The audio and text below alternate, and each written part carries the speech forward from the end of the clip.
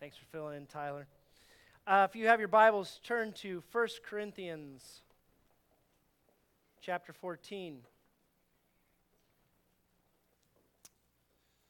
We are concluding our series learning about worship and what worship is. And Paul has some things to say to the Corinthians about worship. 1 Corinthians chapter 14, starting at verse 26. Paul writes, "What should be done then, my friends, when you come together? Each one has a hymn, a lesson, a revelation, a tongue, or an interpretation. Let all things be done for building up. If anyone speaks in a tongue, let there be only two or at most three, and each in turn, and let one interpret.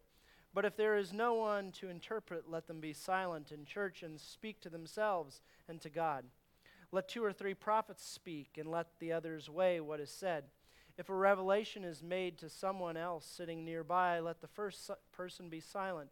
For you can all prophesy one by one, so that all may learn and all be encouraged. And the spirits of the prophets are subject to the prophets. For God is a God not of disorder, but of peace." May the Lord add his blessing to the reading of his word. Would you pray with me? Lord, may the words of my mouth and the meditations of our hearts be pleasing to you. I pray that you would speak to us this morning through me or despite me. In Jesus' name, amen. As we conclude our series on worship, we've talked about what is the essence, the heart of worship, and what worship is. We talked about worship as a sacrifice. In the Old Testament, that meant bringing animals, slaughtering animals, and it was a very messy affair, and that's what sacrifice looked like. In the New Testament, thankfully, it no longer involves the mass slaughtering of animals. I guess we've got hunters out that are going to be butchering and doing that stuff. That was never a part of my life. A couple years ago, I decided I needed to experience that, so some friends were butchering their pigs, and I said, hey, I'd like to come over and see what this is all about. I'm glad that worship on Sunday mornings doesn't involve that anymore. I still eat meat, still eat pork, but, I don't need to be doing that every week. Thankfully, our sacrifice now is bringing ourselves, bringing all we have and all we are, as messed up as sometimes that is, before God, and laying it before God and say, God, here I am. I'm a broken mess. I confess that to you, but take all of who I am, take everything that you've put in me, and here it is. Use me for your kingdom. Last week we talked about how worship is formative, how we come and as we spend time with Jesus and turning our eyes on Jesus, we are formed more and more to be like Christ. That transforms us. We see ourselves differently. We begin to see others differently. We love the people that God loves, and we begin to have a new imagination for what we could be like and what our church could be like and what the world could be like. And then we go out to join God in what God is already doing in the world. Last week I left us with the question, does our worship transform us? And if not, why? I was going through my emails the other week, and I came across a blog post that I subscribe to. It's called the Jesus Creed blog. And there's a number of different people that write for this blog. But one of the posts caught my attention, and it was called, "Why is Worship Boring?"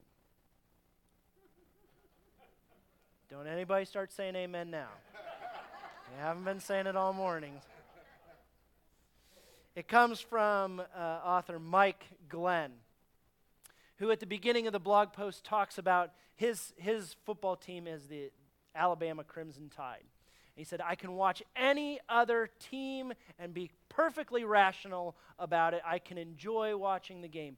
But Crimson Tide comes on and all bets are off. That's me with Ohio State. Somebody put Advent Bible school right in the middle of the Ohio State-Michigan game yesterday. I'll have a conversation with Missy later. That's my team, and I can watch anybody else and be perfectly rational. But Ohio State plays, and forget it. I'm cheering, and I'm standing up, and I get upset, and my brothers and I are texting through the game. And so yesterday I had my phone in my pocket, and I just feel bzz, bzz, bzz. Like, what is going on? We all get passionate about something. Katie says, it's just a game, it's just a game. And I said, no, it's not just a game. You don't know what's at stake. And that's what Glenn says. He says, we all say, you don't know what's at stake. And for too many of us, when we come to worship, there's nothing at stake. There's nothing at stake. Glenn says, practically speaking, each of us is responsible for our own worship. We are responsible for getting our hearts and our minds focused for true worship. We're responsible to bring an acceptable offering, to be ready to confess our sins, and respond in worship to the moment when God reveals himself. We should bring testimonies to be shared, burdens to be laid down. Worship should matter. Worship should be something we can't wait to get to because we come away, our lives will be different. Worship should matter. And here's the real issue for most of us. For most people, there's nothing at stake during a worship service. Sunday is nothing more than the day before Monday. He writes, no, you don't have to worship on Sunday. Yes, you can worship anytime, anywhere. But when worship matters, when something is at stake, you have to be with God's people. There are moments so big you can't praise God loudly enough all by yourself. You'll find yourself almost willing to stand up in the congregation and shout, sing with me, see what the Lord has done. But sometimes the burden is so great, you need brothers and sisters to sing for you. You hurt so deeply, other people have to cry for you. There are times when life hits you so hard, you can't even believe by yourself. You'll need the congregation to believe for you. Worship leaders can bring you the songs to express your worship. The liturgy can bring you a form to guide your worship, but we can't bring you worship. Worship is a response to an encounter with the living God. Anything else, and you're just going through the motions. In worshiping together, when we come on Sunday morning to worship together, there's interesting dynamics at play.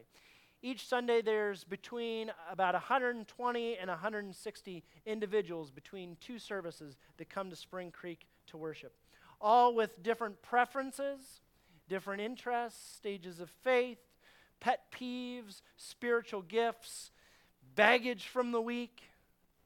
And many of us know exactly how we as individuals worship best. One of the questions I asked some people in preparing for this series was, what part of worship connects with you best? And we all know what part grabs our attention. We also know what part doesn't grab our attention. Paul has some things to say to us about worship in 1 Corinthians 14.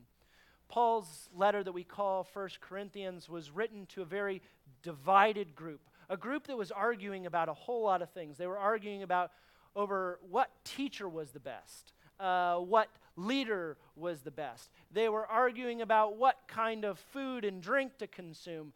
And among other things they were arguing about worship. So they were a real church. Chapter 14 is largely a discussion about using the gifts of tongues, speaking in tongues, and the gifts of prophecy in worship service. Speaking in tongues was speaking a heavenly language or a foreign language that wasn't known to the person speaking it. And it was a movement of the Spirit that allowed them to speak that language. We see that especially at Pentecost when the disciples are sitting in the room and the Holy Spirit fills their lives and just surrounds them, and they go out into the streets of Jerusalem and they're all preaching. And they're speaking in languages that all of the out-of-towners come and they're hearing the good news of Jesus proclaimed in their own language. And thousands of people respond. Prophecy here, when we're talking about prophecy, we're not just talking about future telling. Prophecy in the Bible is more often about truth telling. Telling the bold truth, proclaiming the truth to the people of God. And sometimes, often with the prophets, that truth hurts. And that truth is hard for us to hear. So there's these two parts of worship that Paul's talking about. Paul doesn't seem to have an issue with people speaking in tongues, but what Paul wants is for their worship together that it builds up the body.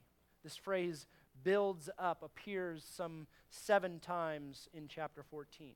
And literally it means to build up the house.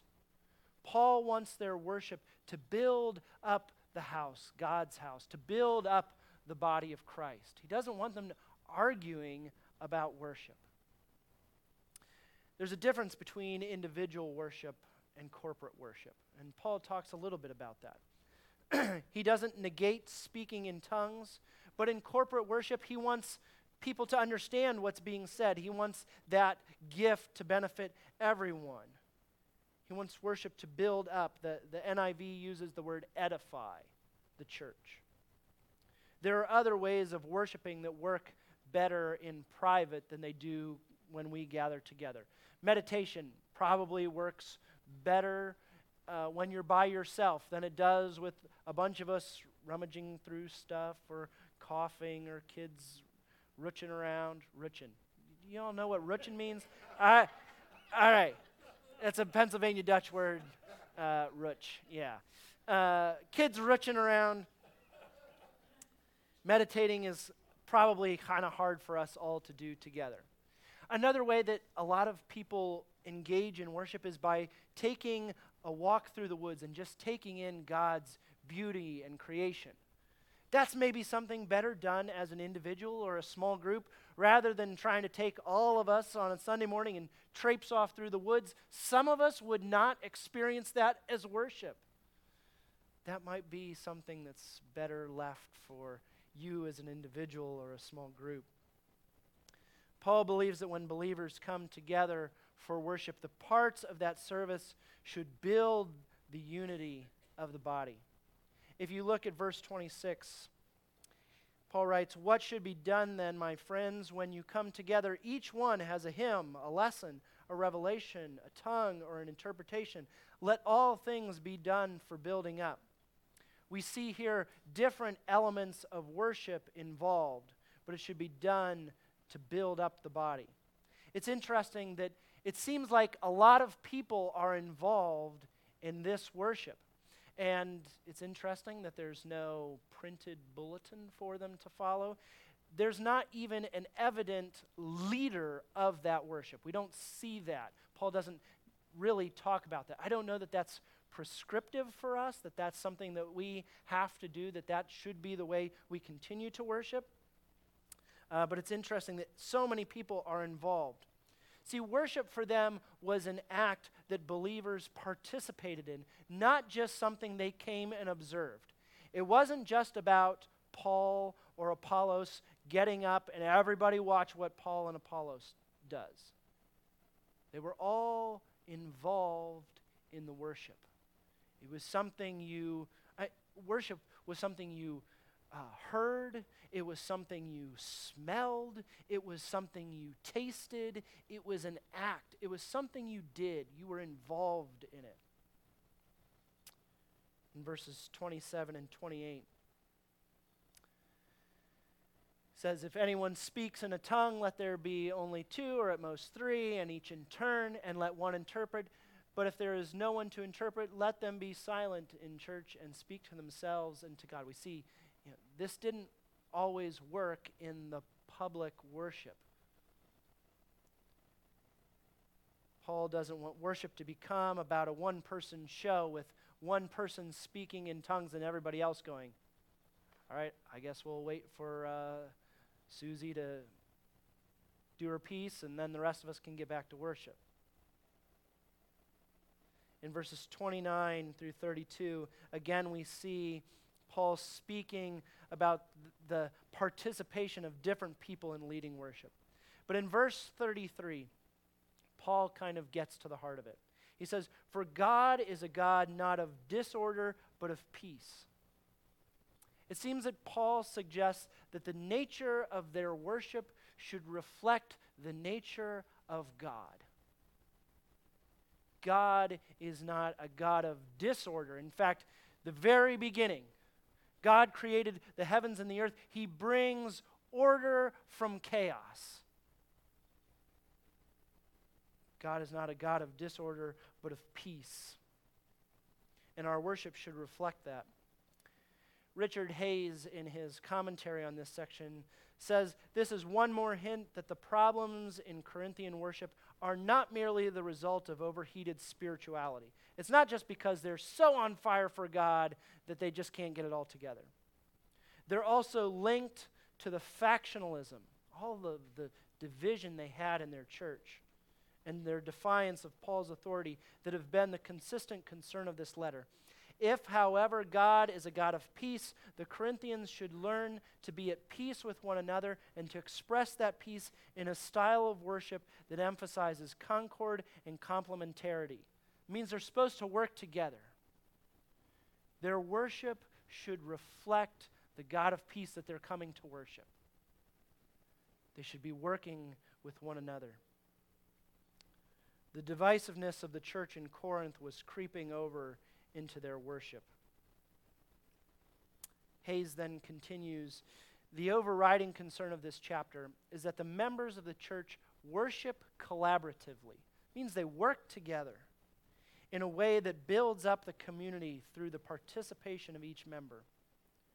Worship, Paul insists, is not just a time for private spiritual blessing. It is a time for the members of the community to share with each other God's gifts so that all may learn and be encouraged.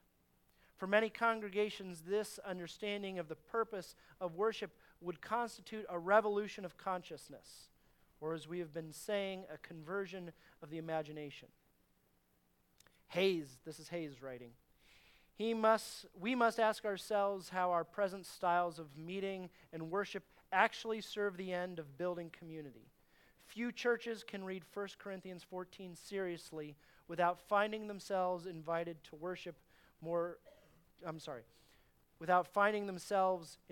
discover more broadly participatory styles of worship. As I've been thinking about our worship in general, worship here at Spring Creek, I think this passage has a couple of things for us to hear. And we see in this passage two different sides of worshiping together that sometimes are in conflict with one another in the church. And the title of the sermon is Orderliness and Openness. First of all, we see orderliness. Paul doesn't want worship to look like this free-for-all, chaotic mess happening. He says, God is a God not of disorder, but of peace. Your worship shouldn't just be haphazard, whatever, willy-nilly, all over the place. It should bring peace to the body. It should build up the body. But we also see here an openness to the Spirit, because the people are open to speaking in tongues or to an interpretation or to prophecy. They're open to the movement of the Spirit there with them in that place. Openness to the Spirit may come through carefully, prayerfully prepared order of worship that helps a congregation focus on Jesus. But that openness to the Spirit may come in a willingness to go where the Spirit leads within a service. Some of us prefer the order, and some of us prefer the openness. Both can be worship. Both can become stale. Both can be beautiful and creative and imaginative, and both can become a show focused on a person rather than a focus on Jesus. Does our worship seek to build up the body? Does our worship reflect a God of peace? Does our fellowship with one another reflect a God of peace? Does our serving one another and our serving with one another reflect a God of peace? As we've talked about worship, we've just been touching a part of what is involved in worship. We could have a much longer discussion about music and prayer and reading scripture and meditating and all of these different ways of worshiping and how they direct our hearts to focus on God. We could also talk about how our everyday life is an opportunity for worship. How going to work, being with coworkers, serving in the community, running kids to soccer practice, doing all these different things, how there are opportunities throughout our days to worship. For me, it happens most often when I'm in the car. The radio goes off, and I'm just there, open to what God might be putting in my mind at that time, maybe praying. It might be turning on a podcast of someone. Even pastors need to be preached to every once in a while. So there's a couple people that I turn on and let preach at me. There's opportunities in everyday life that can be acts of worship. But we've started to look at what is at the heart of worship. And what is at the heart of worship is an interaction with a holy God, and our response to who God is and what God is doing in the world, that is our worship. It's us bringing ourselves and laying our lives, our agendas, our brokenness before God. It's allowing that interaction to transform who we are, that as we spend time focusing on Jesus, we become formed into the image of Christ. And this kind of worship matters immensely. There is something at stake every week. As we're formed more and more into the likeness of Christ, we begin to see things the way God sees them, and to love people the way God loves them, and to begin to partner with God in what God is doing in the world. And if we don't worship, if we aren't coming together and being conformed to the image of Christ, then are we ever going to look like Jesus? Our worship needs to build up the community. It needs to reflect the God of peace we come to worship week in and week out. As we worship, as we have fellowship, as we serve with one another, let that build up the body of Christ.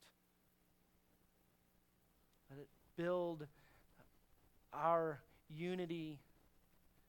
Let it proclaim a God of peace, even as we do those things. Amen.